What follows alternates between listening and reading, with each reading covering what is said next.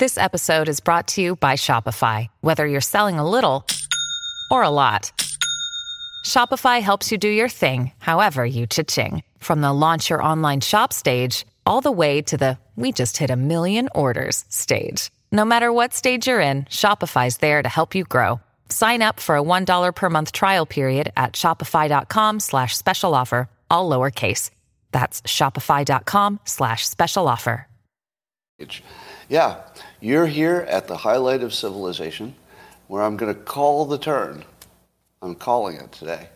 Today's the turn toward the golden age. Oh, I told you we'd have to eat a pile of crap before the turn, but here we are. And, oh, I forgot to tweet. I should have tweeted out to the YouTube people. Hold on. Let me bring in some more friends here. I'll tweet this without a title. That's all you need. And while I'm doing this, let me tell you the good news before we do the simultaneous set.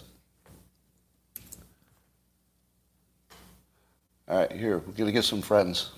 That tweet will bring in some peeps. Well, if you'd like to take today's experience up a level, and I know you do, all you need is a cup or a mug or a glass, a tankard, chalice, a stein, a canteen, jug, flask, vessel of any kind. Fill it with your favorite liquid. I like coffee. And join me now for the unparalleled pleasure. It's the dopamine the other day, the thing that makes you all feel complete.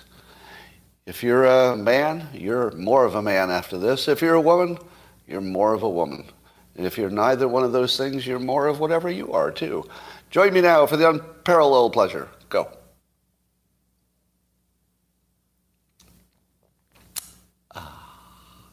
Yes, I did just tweet, is NBC the RT for America? Because I feel like maybe it is. You know, RT is Russia Today. It's a publication that the Russian government tries to pretend is like a CNN competitor or something. But, you know, all the stories are biased. The way Putin would want them. But NBC just looks like our version of it, doesn't it? It just looks like they say whatever the government bullshit is that they want you to believe. Yeah, I guess in a way it is a CNN competitor. You're right. All right, you also saw the story of AOC getting arrested for protesting about the abortion decisions in the Supreme Court, and people are laughing because it looks like she was holding her hands behind her back like she was being handcuffed. But she was not being handcuffed. She was just being led away. She was waving at one point. Now, I don't know if she put her hands behind her back to make the photo op look more impressive, or maybe she was just offering her hands to the police, right? If you knew you were going to get arrested and it was part of your plan, would you, if the police came up, wouldn't you put your hands behind you and say, cuff me? You know, basically telling them, you know, I'm on board, just cuff me and take me, make it easy. I don't know what she was doing, but it's not much of a story. Kind of fun. Here's one of the biggest stories in the world that you will think is not. I don't think I can convince you this is one of the biggest things happening, like really big. Really a signal of the golden age. There's a tweet today, I guess a Cedars-Sinai doctor, Dr. Amanda Velasquez, is making the following claim, which I believe is gigantic. You will say, no, that doesn't seem to make much difference. Let's see who's right. Her claim is this, that obesity is not a disease of willpower. The doctor says that over 40% of the nation is affected, and not because they're not motivated enough or that they lack willpower, but because it's truly a disease. Now, that is the primary message in the book just over my shoulder, written some years ago, in which I described to the public that if you were trying to lose weight using this thing called willpower, you're probably going to fail because willpower isn't even real. It's sort of like going hunting with an imaginary gun. If you're going to use your willpower to lose weight, you're not going to lose any weight because you're not using anything. There's no such thing as willpower. It doesn't exist. There's simply choices between things. Sometimes one is better, sometimes the other is better, but you're always going to take the best choice. That's it. So the only thing you can do is make sure that the right choice looks good compared to the bad choice. That's all you can do. Willpower is imaginary. You always take the thing that looks the best to you. That's it. Now, there is addiction, and I think that food is properly considered an addiction because it's designed that way. It's designed to addict. If you manipulate the salt, sugar, fat content, you can actually scientifically hit an addiction level. There's a book by that name that teaches you how that was done. And it was probably about the time that America its health just fell apart with obesity. Because once the food manufacturers learned how to make addictive food, they no longer needed to make nutritious food. See the problem? Why would you make nutritious food when you could make addictive new food? One of them makes you rich and the other one nobody buys because they're not addicted to it. Not nobody, but you know what I mean. So when I see that the medical community can say out loud that willpower isn't going to help you lose weight, they're very close to understanding that it also doesn't exist. The reason willpower won't let you lose weight, medical community, just push it a little bit further. You're almost there. Right now they're saying, well, willpower, you should look over here. No, that's so close. You should say willpower does not exist. Forget it. Just find a way to make your good choices look better than your bad choices. That's what my book teaches. For example, if you have in your house tasty food that's bad for you, sitting right next to perfectly healthy food that doesn't taste so good, what the hell are you going to do? If your house has good food and unhealthy food sitting right next to it, it's not about willpower. It's about you picked the one that was tastier. That's it. That's the whole thing. So get rid of that food from your house. Why do you have food in your house that's unhealthy? You should go to your house and say, well, I'm really hungry. I have a choice between these two healthy things. I feel like I like this healthy thing better than this healthy thing. Done. As soon as you think that willpower is part of the process, you're lost. You might as well just call yourself fat and go die, because there's nothing you can do if that's your frame. All right, but seeing the medical community wake up to the illusion is kind of interesting. And I've said that the golden age will be characterized by people losing their illusions. Losing their illusions. That's the theme today. As people start to lose their illusions, they can be more effective. Once you lose the illusion of willpower, let me make my case. A number of you have read my book and lost lots of weight. All right, I hear people losing 80 pounds like regularly. 80 pounds. Like that's a typical thing I hear every day. Every day. And all they did was forget about willpower and just manage their choice options. That's all they did. All right. To make my case, I'm just going to ask the people who read the book and tried the method of, not using willpower, how many of you lost weight using the method? So in the comments over in the locals. So the locals, maybe you won't see it. I'll tell you what's happening over there. I was down 60 at one point. Definitely, yes, it helped. Lost 20 pounds so far, down 40. I was 75 pounds down. 30 pounds. I'm just reading the people who read the book, right? 70 pounds, 40 pounds, 12 pounds. This is not small stuff. This is enormous. Look at all the people who lost weight. I mean, somebody got divorced and lost 100, 140 pounds of ugly fat, and that's quite an accomplishment. 60 years and 140 pounds. All right. Amazing. All right. So medical science is catching up to cartoonists. And that's not even a joke. Like, that's actually literally true. Medical science is just sort of halfway to catching up to cartoonist writes a book. And that's true, right? That's not an overclaim. because I do have experience as a hypnotist, and hypnotists know that willpower isn't real. It's just the medical community hasn't figured it out yet. All right, here's a story that, this is what I call the wink from the simulation.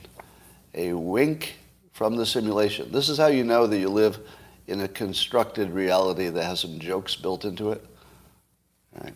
So this story is apparently real. Some K-9 units found a bunch of money that had been stolen from the Cadillac Lounge in Providence. Now, I believe that's a strip club. Fact check me on that. That's a strip club, right? And I think all the money they found was in singles, which is funny. But that's not the funny part of the story. It's not funny that it's a strip club. It's not funny that they got robbed.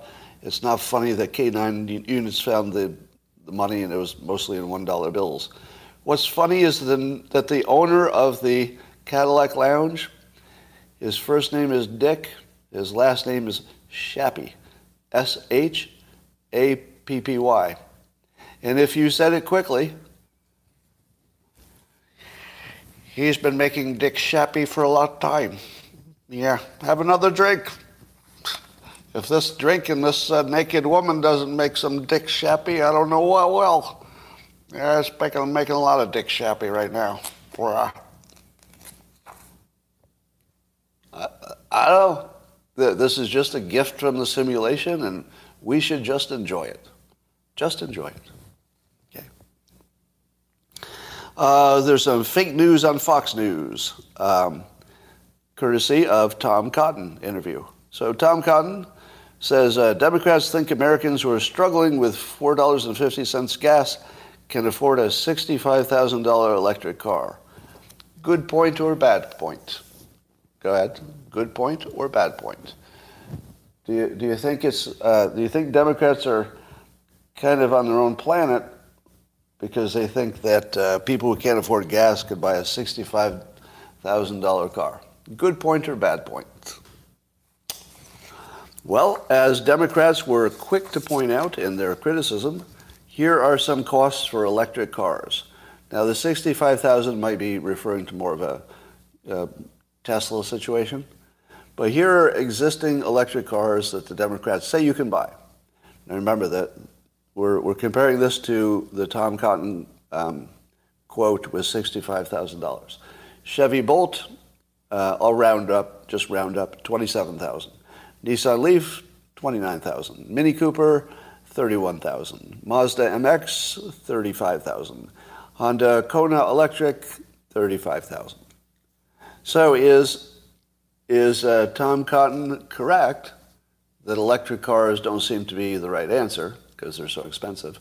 Or is he incorrect that really he doubled the price of these, and if you looked at an ordinary car, that it would be somewhat affordable?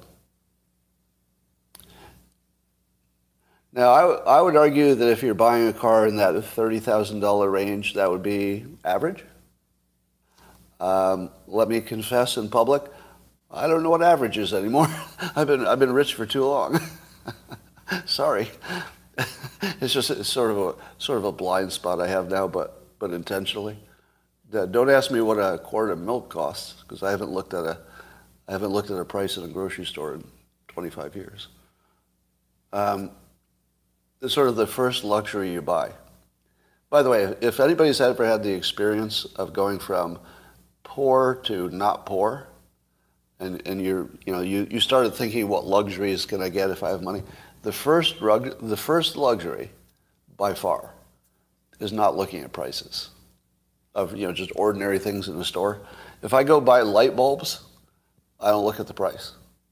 That is my luxury, and it's amazing. It's amazing.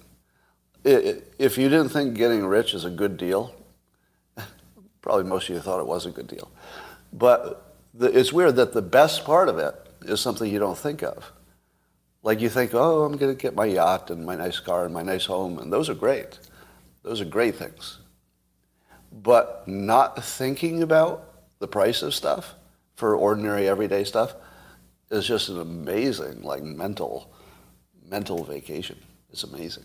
So anyway, a little digression there. Sorry about that. I don't know. I think I'm going to call this fake news. I'm going to call this fake news. Would anybody disagree with that characterization? Because if you really can buy an electric car for 30-something thousand, I think it's fake news.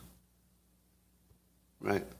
And by the way, I wasn't really aware of this because I don't follow electric car prices. I didn't really know. Now, if you're calling it hyperbole, I'll accept that. And let me say again that I think Tom Cotton is one of the strongest candidates for president. If Trump doesn't run and it's another Republican, I'd probably look at him the hardest. But I would love to see him get a little bit closer to the factual reality.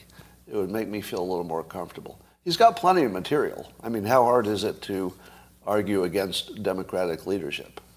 It's not hard. You don't have to pick something that could be fact-checked. And one of the things I've liked about Tom Cotton the most so far is that as far as I knew, he hadn't said anything that was just, obvious bullshit.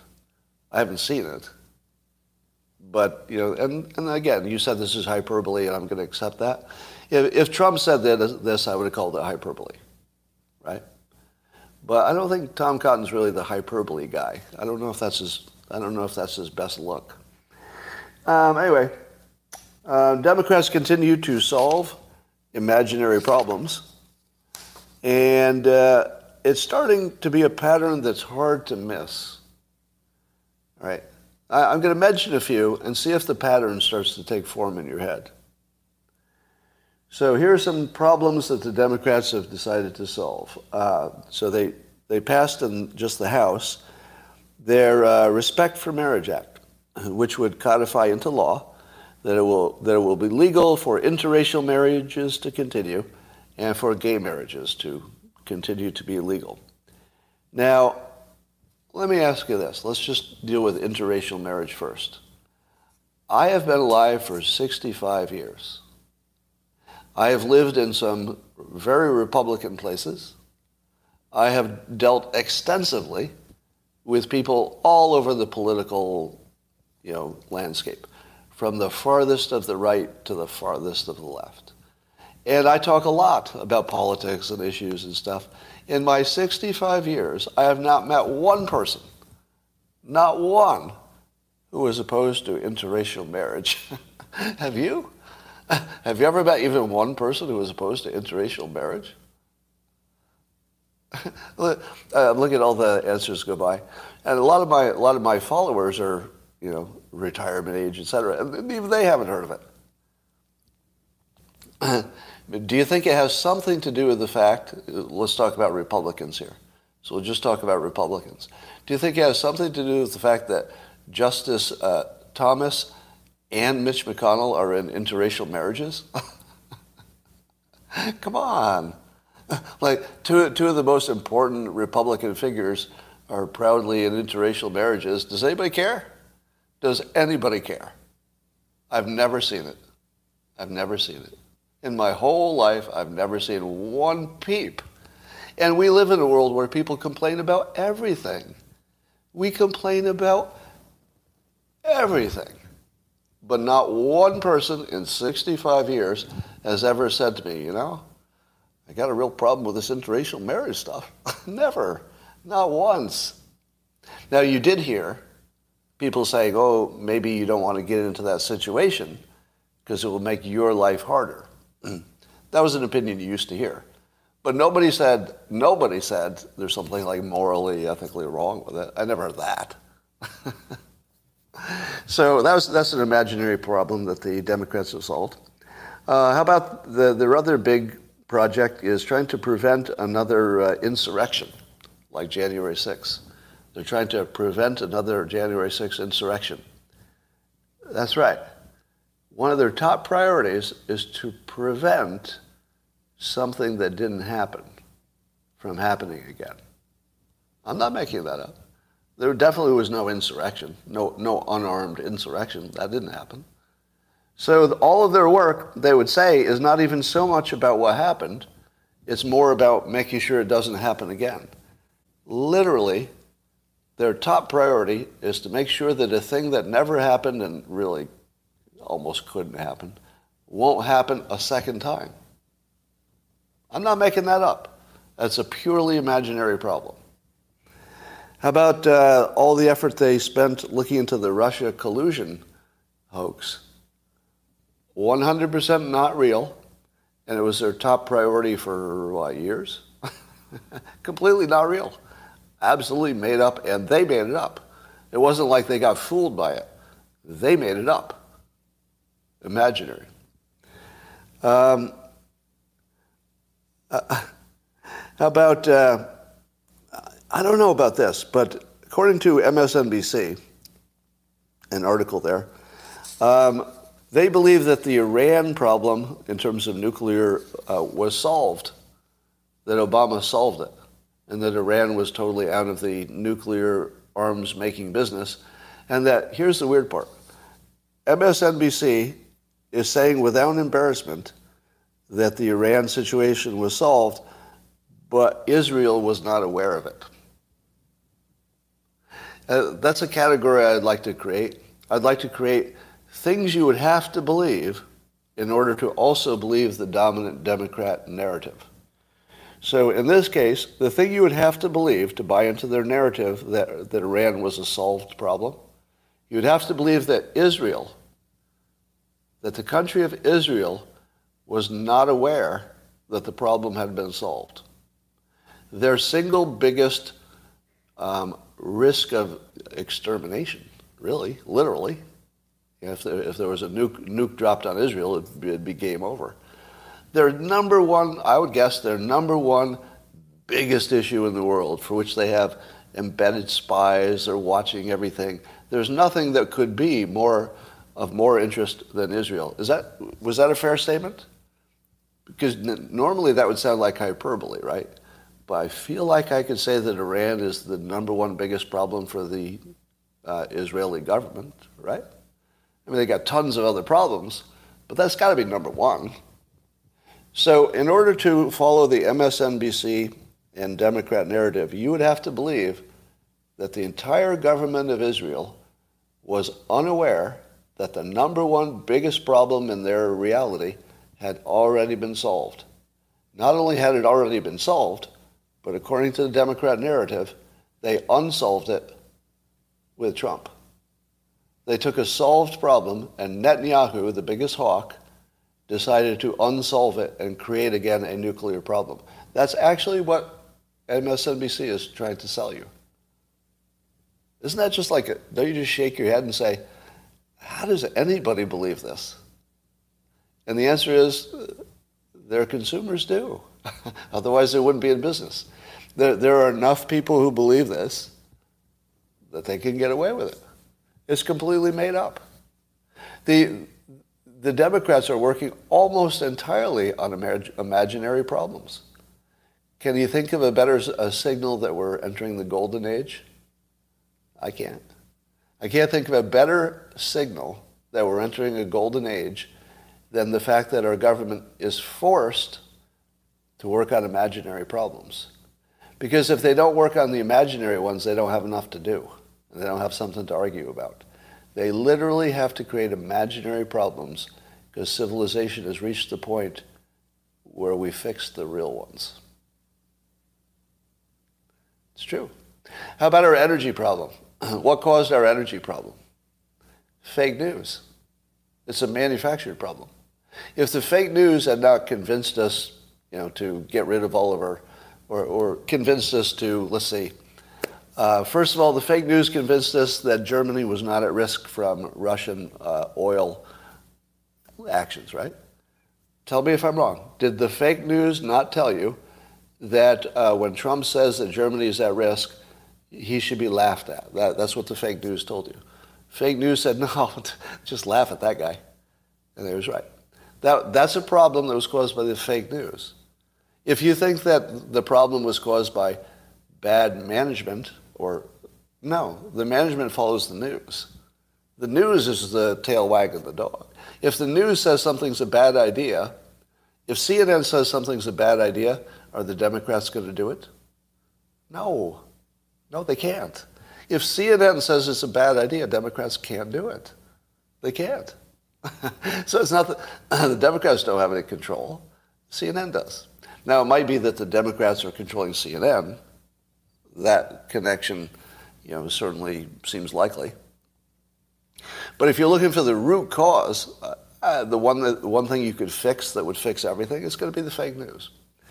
So I think the fake news is behind our energy problems because, climate panic, etc. Let's see what else the fake news is causing. I made a list here. Well, actually, let's do this. Let's talk about things that are trending well and then not trending well. All right? So here are some things that are trending positive at the moment. Just to give you a little hint of optimism, okay?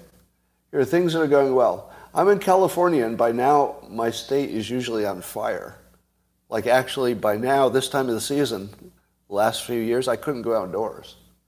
Couldn't go outdoors because there was so much wildfire smoke everywhere in California. This year, it's fine. Apparently, those rapid response helicopters or some other mitigation, or is it luck? I don't know. Yeah, so far, right? Could change. But it looks like California actually got on top of it. And if Newsom had anything to do with that, I don't know if he did, but I would give him credit if he did. Yeah, it might be the Chinooks. You're right. So they've got rapid response helicopters. Maybe that makes a difference. I believe energy costs have topped out. Am I right? It looks like gas topped out. Maybe it's sort of drifting low. It's the top you worry about. If you hit the top and start drifting in the other direction, you're fine. You just have to worry about new tops. If you don't hit any new tops, you're fine. So energy, I think, is trending in the right direction, finally. We are decoupling from China. That trend is looking good. Maybe too slow, maybe too fast. I don't know. But the trend is right. We've got nuclear energy is now back in, back in good favor. That's an amazingly good trend for everything, especially climate change, if you're worried about that. The supply chain issues have topped out. Have they not? There are fewer ships waiting to be unloaded, and people have figured out enough workarounds at this point that the supply chain problem is not over by any means, but I think it topped out, which means it's going to drift back in the right direction. How about the Ukraine situation? Well, in terms of spending, it's out of control, but in terms of it likely to go nuclear, I'd say not really any chance of that. So I would say that the risk of nuclear war from Ukraine is now trending not really. You might disagree with that, but I think that risk is sort of mitigated at this point. Because Russia will get enough out of it that they don't need to do anything crazy. I think the pandemic, as annoying as it is largely managed. We're largely past the pandemic. With all the problems that still linger, but largely we've pushed it into endemic territory. Let's try to keep it there. The stocks are up. I don't know about today, the last few days. Let's see what the stocks are doing. Stocks. You've probably already told me in the comments before I could do it. The S&P is up. S&P is up. But, I think there's a 15-minute delay, so maybe it's not really up. But I think stocks have been good the last few days. Jobs are still good. That's a lot of stuff that's good. The stocks are in the toilet. We're only talking trend, right? The trend looks like the stocks have stopped falling. Would you at least agree that they've stopped falling? Because I believe that the Fed is starting to, make the right moves and tightening up, and we're not spraying money like we used to, except for Ukraine. Bitcoin's up 2%. I don't know about that one. All right, so here's some things that are not trending right. All right, not trending right.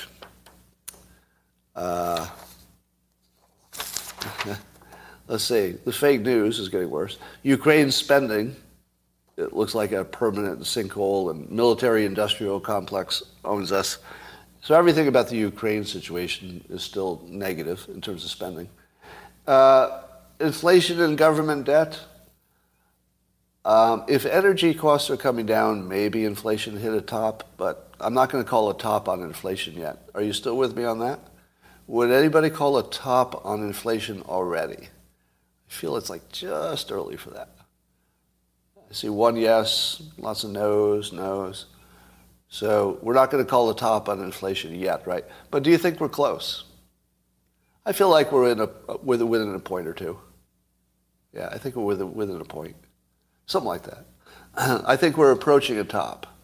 But we're definitely not out of control. Yeah, we're not going Zimbabwe.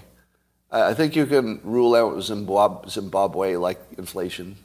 It looks like we're gonna, we're gonna double-digit it and then pull back. I think that's what's gonna happen. You'll be fine. And jobs are weirdly good. Jobs are good. Yeah, I keep telling you, as long as the jobs look good, you end up powering through anything. It's only when you lose your jobs that you can't power through it. Kent says, Scott should read a book on how to gain muscle. I feel like, I'm not sure where that comment came from, but you realize I'm literally a senior citizen, right? Don't make me take my shirt off, because you know I will. That's such a weird comment. I should read a book on how to build muscle. You're not wrong, but it's a weird comment. All right, here's another. Here's a challenge for you. Name a problem that isn't caused by the fake news, a political problem. Name a major political, like headline kind of problem that's not caused by the fake news. Somebody says inflation. Do you think inflation would be what it is if the news talked about the economy accurately? Would inflation be what it is? In other words, would we make the same decisions we've made in the past if the news told people what would happen? If you spend this money, you'll get this inflation. I don't think so. I don't think we would make the same decisions. So that's a problem of fake news. Hunter Biden. Hunter Biden is a problem of fake news because the fake news is preventing us from, dealing with the Hunter Biden situation. War. Do you think the war in Ukraine is caused by real news or fake news? Here's why America supports the war in Ukraine. Because Americans have been convinced that Putin is the aggressor. That's fake news. Putin is not the aggressor in Ukraine. America is. America is totally the aggressor. Did you know that? Now, some of you know it, like because you're more news, saturated.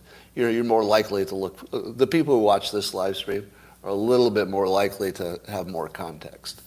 But I don't think most of the public knows that we're the aggressor in that war. Putin literally is acting defensively. Now, he's acting defensively in a way that's, helps his self-interest and conquers territory and all that. But Ukraine used to be his, in effect. It used to be his. We stole it. If you didn't know that we took Ukraine from Russia, then you don't understand why they're trying to take it back. The whole thing's based on fake news. Right. All right, how about another one? Give me any story that's not based on fake news. Anything. That's a headline story. National debt. All right? National debt. Like I said, national debt and inflation, it's the same story. If the news explained economics to us in the simplest way, and it didn't lie, the public would have put a control on the government and said, oh, okay, that's too far. Pull it back a little. And we're deeply uninformed. That's because of the fake news. High school, yeah. How about systemic racism? If the fake news were real news, they would say, yes, there is systemic racism. Fox News would say the same thing. If the news were real, Fox News would say, oh, there's definitely systemic racism. But they don't. They say it doesn't exist. But if they did, do you know what would be the next level? What do you do about it? If the fake news allowed us all to say, okay, it exists, now what do you do about it? The next stage would be, fix the schools. Now, why doesn't the news tell you what to do about fixing schools? Because the answer is the teachers' unions is the problem. And that's a Democrat-based situation. So the fake news has to tell you that the real problem is, I don't know, Republicans or something.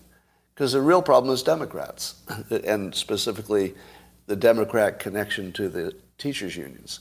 The teachers' unions are so big that they can donate enough money to control the Democrat Party.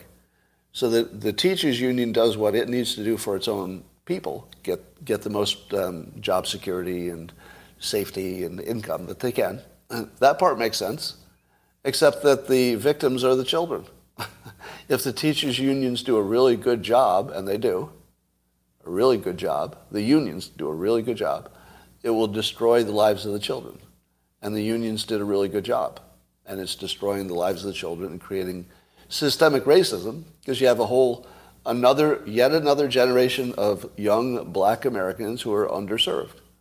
Again, it's not like we don't know how to fix it. Bad schools, fix them. No, teachers union has too much power. You can't do that. But we're getting closer. However, here's your golden age indicator. There is an attorney. His last name is Crump. And he's fairly famous because he's represented families in various police cases connected to Black Lives Matter. So Mr. Crump is well known as a Black Lives Matter supporter type. He represented families of Trayvon Martin, Michael Brown, Breonna Taylor. I mean, these are the most famous names in this space, right? Jacob Blake and George Floyd, among others. And so you know who he is, right? All right, so I think this matters. Give me a check on this. I'm going to tell you his race. I think it matters to the story, but maybe it shouldn't. I don't know, I'm checking myself right now. Does it matter to the story? All right, tell me if I'm a racist for mentioning this. He's black. I think it adds to the story, but I might be just throwing something in there that doesn't matter. You decide. Here's the story. So now you know who he is. Here's what he's doing. There are some parents who are suing the Baltimore School District for taking their money in taxes and providing no benefit to the community. In other words, the lawsuit says the school system is so broken it's literally a zero. Doesn't do anything for the community. So you're taking our money, you're providing zero in return, and we're suing you. And Mr. Crump, the person who is identified for supporting Black Lives Matter and all things of that nature, has joined the lawsuit. He joined the lawsuit. So there's a big supporter of Black Lives Matter and the black community, and he just said, yeah, you're right. It's the school. It's a little story that might be a big story, or like an indication of a turning point. If you can get people at the quality level of this Mr. Crump, if black leaders at this level, I mean, he's highest level of capability, right? If people at that level can correctly identify the problem, we're in good shape. The problem is that they're looking in the wrong place. And they just turned and said, wait a minute, maybe the problem is right here. We can all get on the same page if that's the problem. Because the Republicans are locked and loaded and ready to do something about schools. If you saw the statistics for the Baltimore School District, it's almost as if there's no school. That's how bad the performance is. It's very close to not actually having a school district. It's that close. I mean, you think that's an exaggeration, but so many of the people have a grade point average under one, that's basically completely broken. Now, you need somebody who's got this kind of credentials that Crump has, where you know which side he's on. You know what side he's on, right? There's no doubt about what side he's on. And I'm on his side. So I'm on his side. So, Mr. Crump, I join you in this completely, right? And if you can use your lawyerly skill and power to just break this thing, so we can fix it, I'm totally on board. So go get it done, Mr. Crump. Good for you. All right. And that, I believe, brings us to the conclusion of the best live stream in the history of live streams. Now, let me ask you this question. Have I made my case, or are you beginning to believe that there is a turning point that's happening right now? It's hard to recognize because things are so bad. But, it's like darkest before the dawn situation. But there are a lot of big, big things that just turned. And I would argue that even some of the things you think are continuing big problems, maybe they're not. Maybe they're not. The one I like to point to is illegal immigration. Completely out of control, right? But coincidentally, it lines up when we have the greatest need for labor. I don't know. Maybe it's a self-fixing problem. Need more labor? Illegal immigration is out of control. Now, I'm not going to say that they match up, right? Because a lot of the labor we need is skilled labor, and that's not what we're talking about. But I do think it's going to free up other people to maybe learn some skilled labor. Yeah, and let me be clear. I'm not in favor of any illegal immigration. To me, the correct amount is 0. But we should have a system that recognizes that when the economy needs more, we open it up. When it needs less, you tighten it up. That's easy. It was easy to know what to do. It's hard to get there. Your food bill disagrees. I don't know what that means. Labor participation rate is 62%. Well, that's voluntary. We do need foreign labor if the people here don't want to work for whatever reason. Yeah. Have you ever, I had this experience the other day. I was in the park. There were a lot of people there for an event.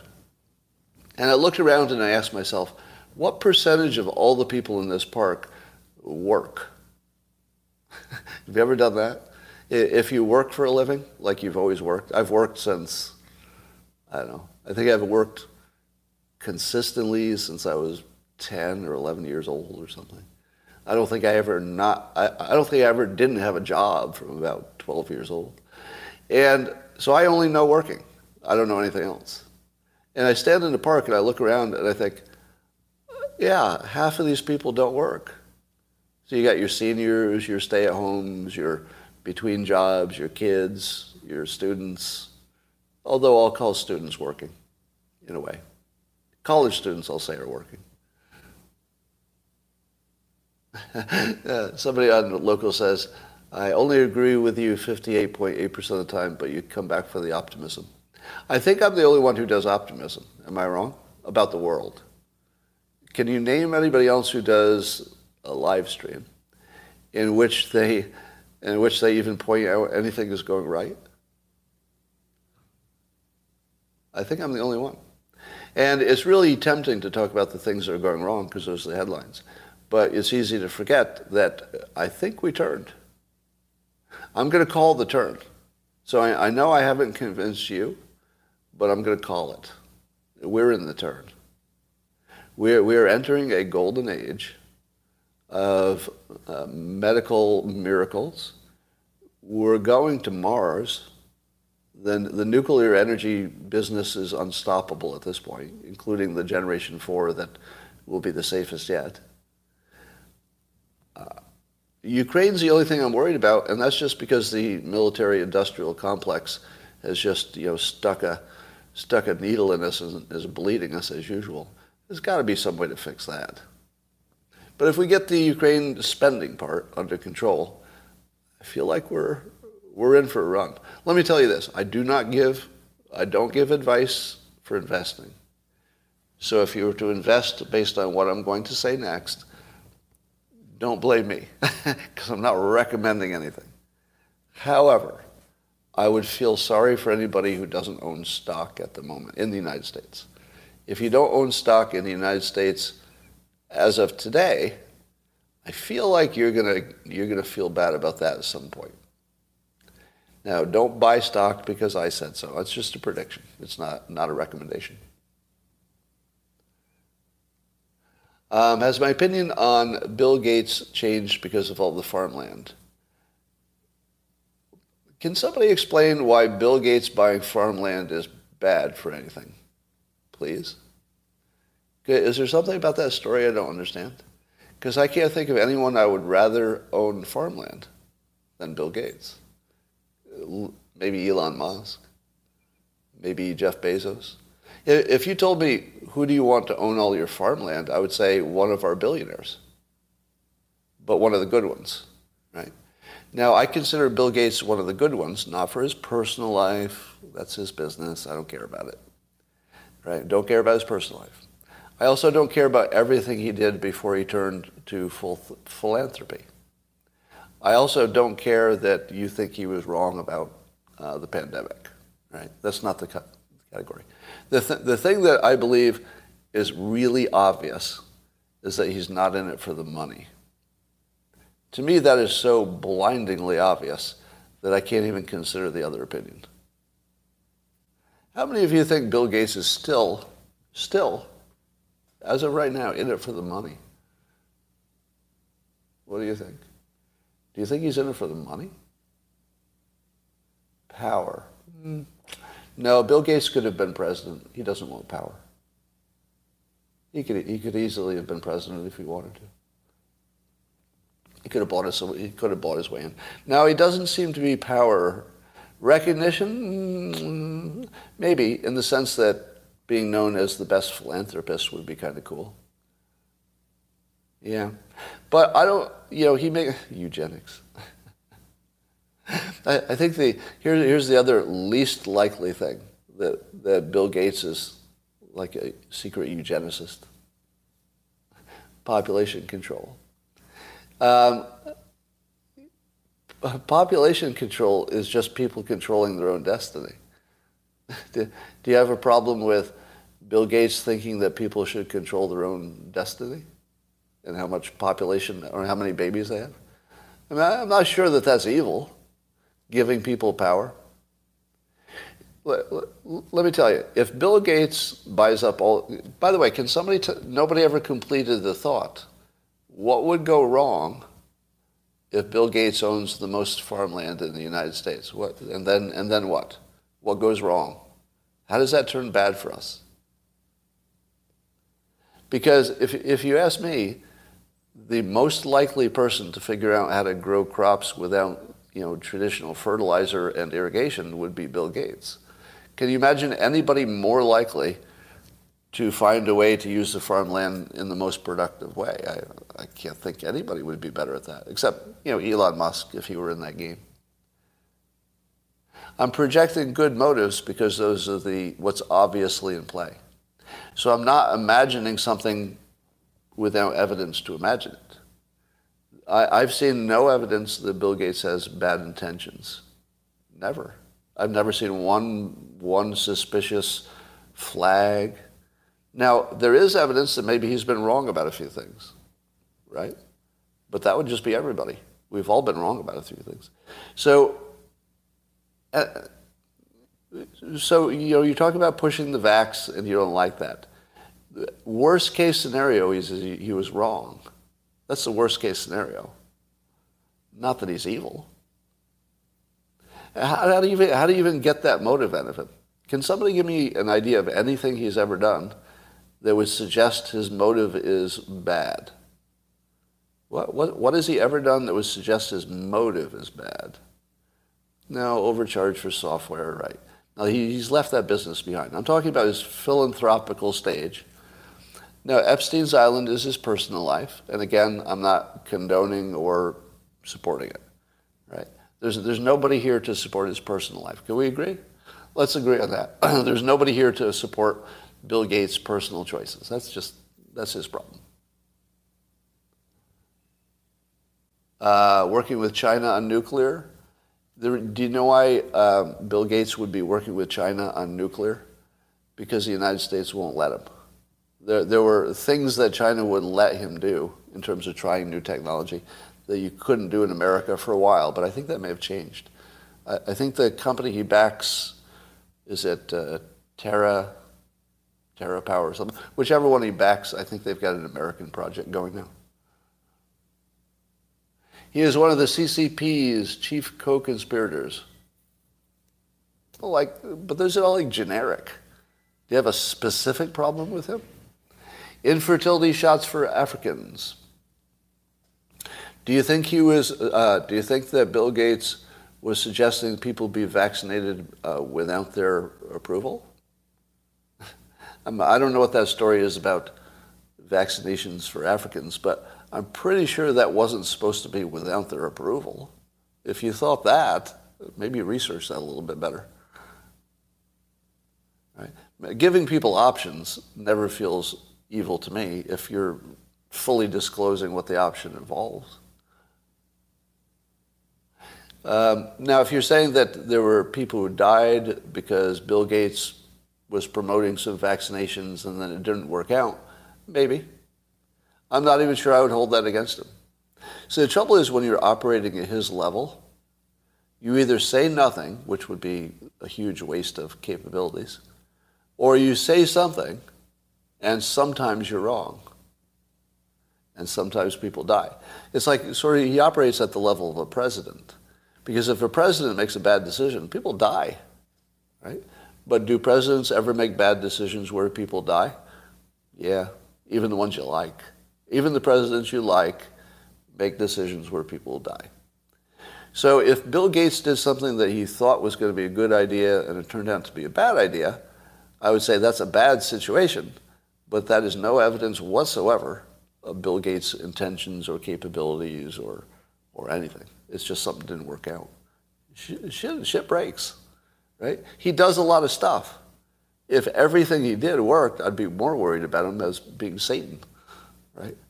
At least we know he's human if he makes some mistakes. And they could be big mistakes. But remember, everything he works on is huge.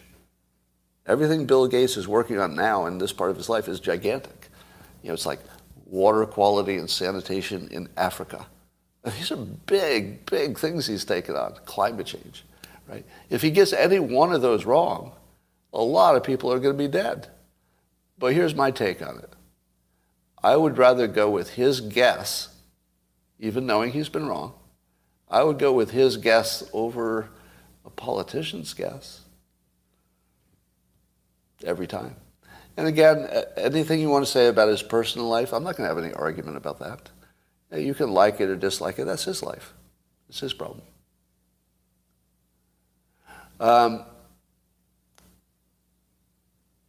What he does with the land is what's important. Here's what I think he's doing with the land. Just a guess. Protecting the American food supply.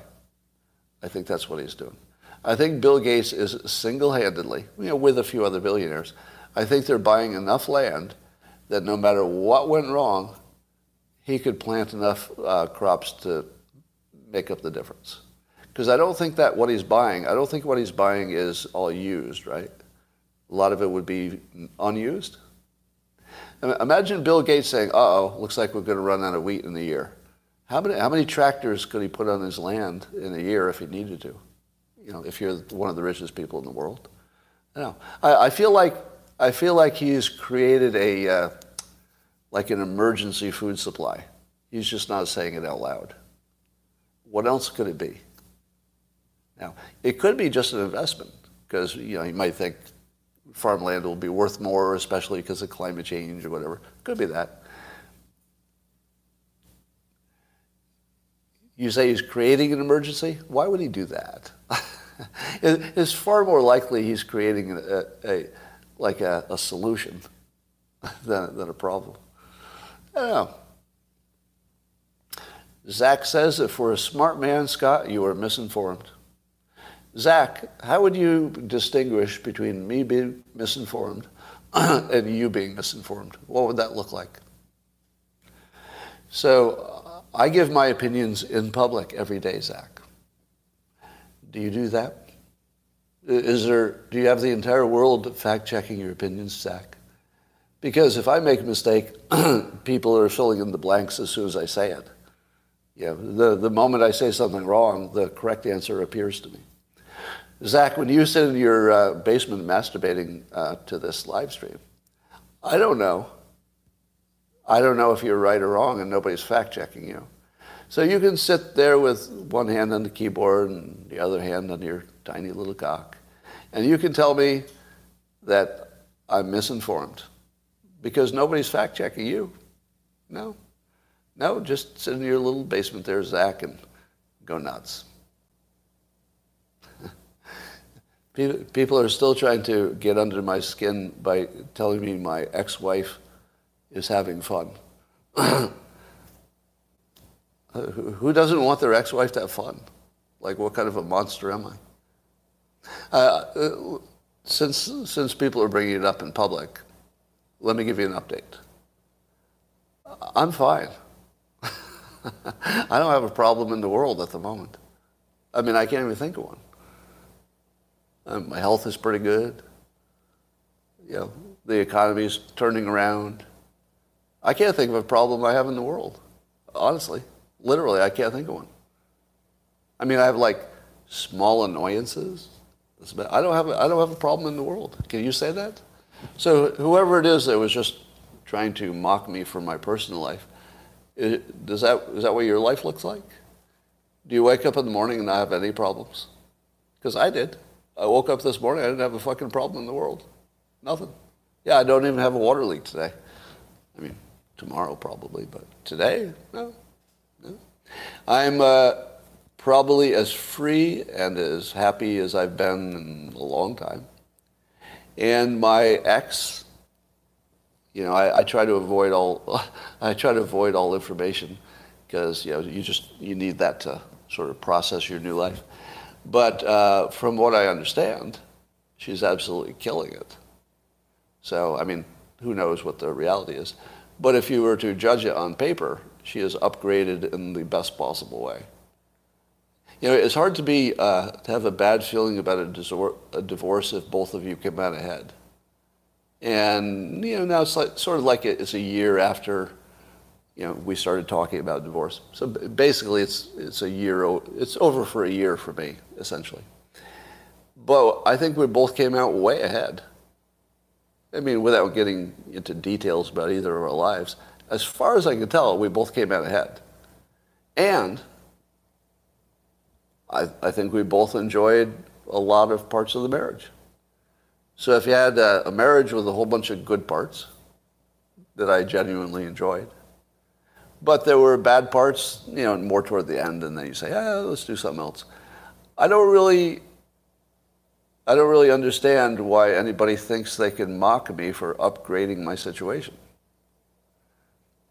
Why do you think that I lost? Why do you think she lost? Why couldn't we both come out ahead? Because I think that's what happened. I think we were two reasonable people who said, you know, getting together made sense, and it did. And then when we said being apart made sense, we both upgraded. Right? Now, you only lose when you shoot a movie with Alec Baldwin. Boy, that certainly brings new meaning to the word shooting a movie. Maybe it's time for Alec Baldwin to shoot a movie instead of a co-star. Yeah, the trolls only conceive of lose-lose because they're losers.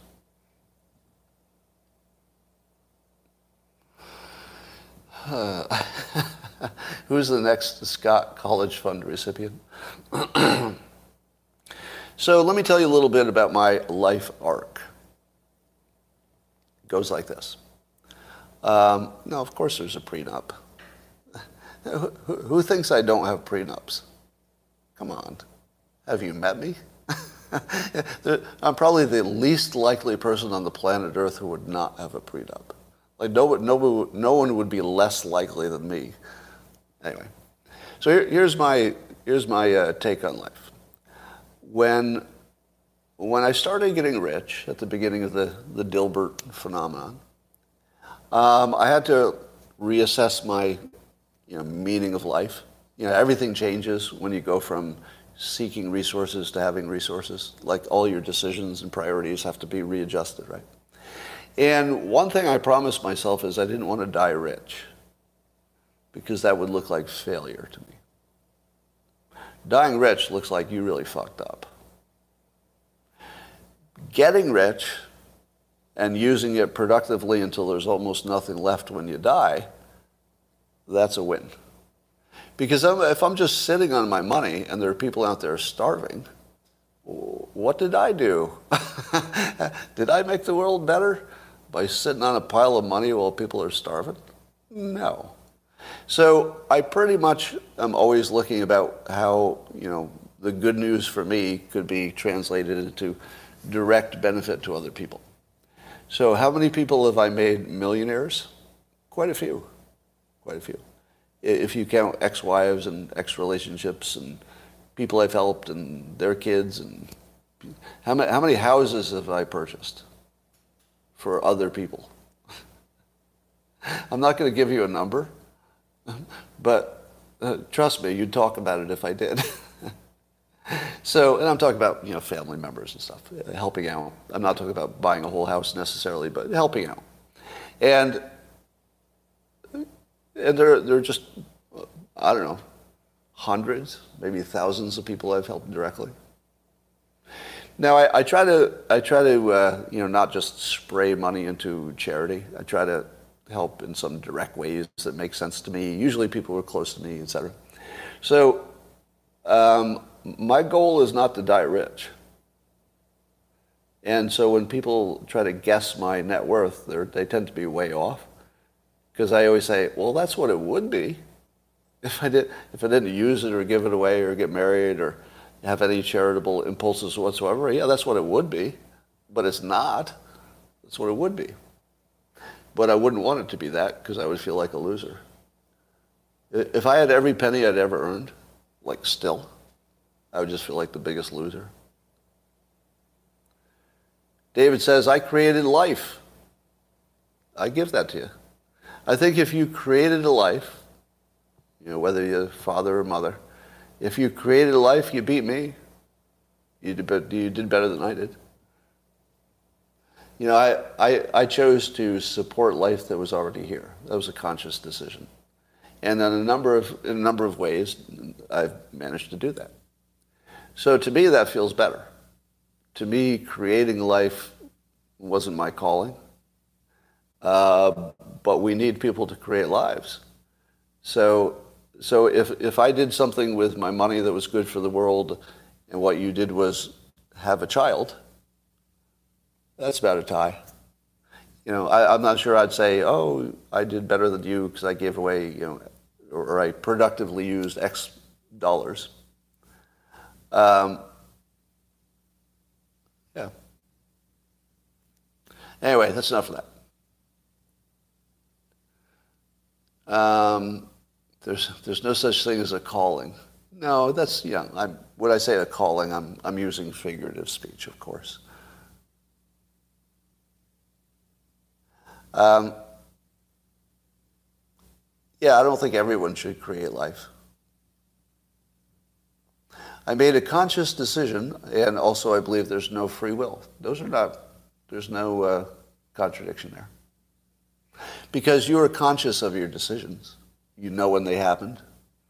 So I'm conscious of my decision, but I also think it was going to go that way. There's no problem with that. All right. What about Bannon? Well, do we know anything about him yet? The jury got picked. We'll wait for that one. All right. That's all I got now. I don't have a date for the Russell Brand conversation, but I'll let you know when I do. And I'll talk to you, YouTube, tomorrow. And